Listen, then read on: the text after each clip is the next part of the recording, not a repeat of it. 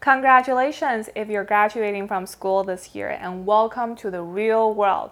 It's going to be crazy, it's going to be wild, but it is definitely going to be a hell of a ride that you don't want to miss.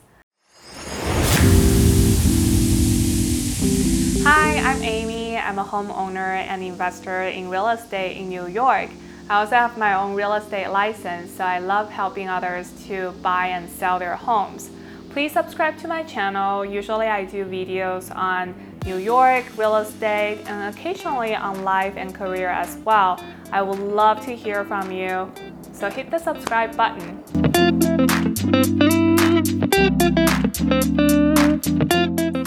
This is a very strange time to graduate into. And I had a similar experience when I graduated. It wasn't long after the 2008 economic crisis, so there were a lot of uncertainties. In today's episode, I'm going to share some things I really wish I knew when I graduated from college. I spent the last 10 years in New York City. It has been a transformative decade. I've learned a lot, but I've also failed a lot. So these are the lessons that I've learned. Number one is keep your eyes on the prize when it comes to the career world. I think at one point I was very naive and thinking that once I get this job, I want to stay on this job for at least 5 years or 10 years and work my way up. That's a great plan. Things don't always go according to your plan. And it's very hard to have a perfect job. A lot of the times people will sell the job to you as, the perfect opportunity, but 90% of the time it's not. I've experienced that myself, and I've seen that through my own friends as well. So when you encounter a very frustrating situation or weren't sure if this is for you anymore, I would say go back to why you want this job and what you want the most out of this job. Is it the opportunity to hone a new skill? Is it the opportunity to see places and have eye-opening experiences? Is it the money? Is it the network that you're potentially going to build for your entrepreneur venture later on? So think about that. And once you are in a very kind of confusing situation, whether you're not sure to stay or leave, think about that and think about how is this contributing to your long-term plan. And that has helped me a lot as I navigate corporate America. Number two is to get hobbies. You want to divert your attention to something else beyond your normal routine. Not just the job that you hold 9 to 5, not just the guy you're seeing on a constant basis, but you want to always find ways to discover about yourself and learn more about the world. And this would also help you to not let any one or two things define who you are or your value. So for me, about 4 years ago, I was staffed as part of the investor relations team for my company's IPO. Great opportunity. I was super excited, but I also had a lot of stress. So what really saved my life was salsa dancing.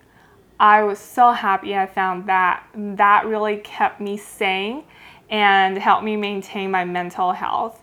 And I danced pretty much every day for about 1 to 2 hours. It was such a great creative outlet for me to learn more about a different culture and something that's entirely different from my desk job. Something that's more like physical activity centered, and was great. It just takes my mind off and offers me a really great channel to relax and also reset every day.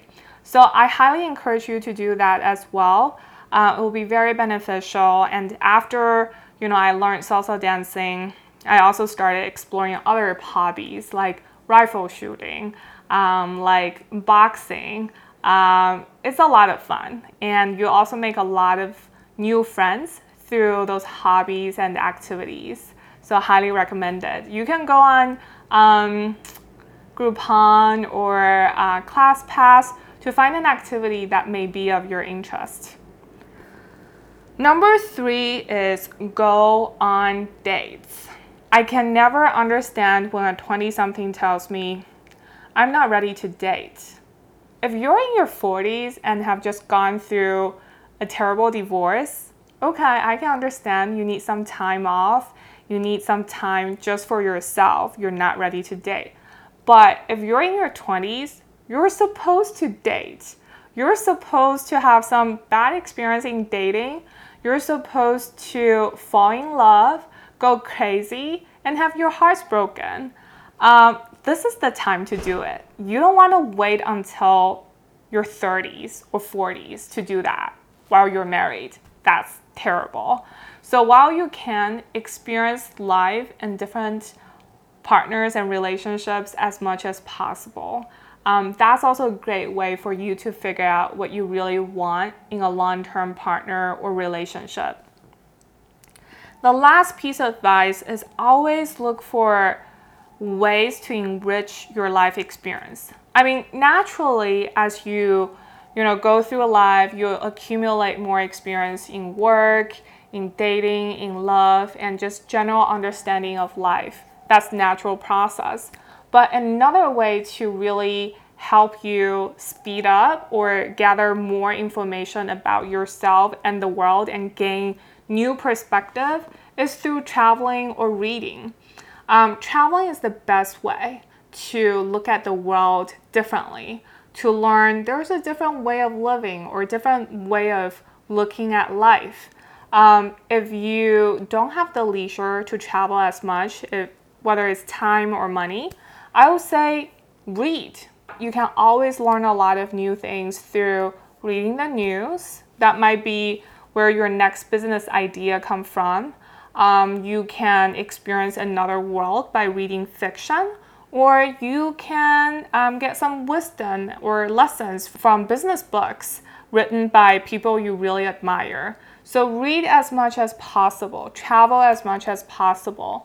I feel like a lot of young people feel if they go into a room full of people they're more senior than them, they feel like they don't have much to bring to the table. They either stay quiet or they try to speak up. But you also have to have substance to support all of that. And I would say the substance really comes from experiences in life. Travel, date, read, go find your hobbies, find other passions. You will have a lot more and you will be able to bring more unique perspectives to the table.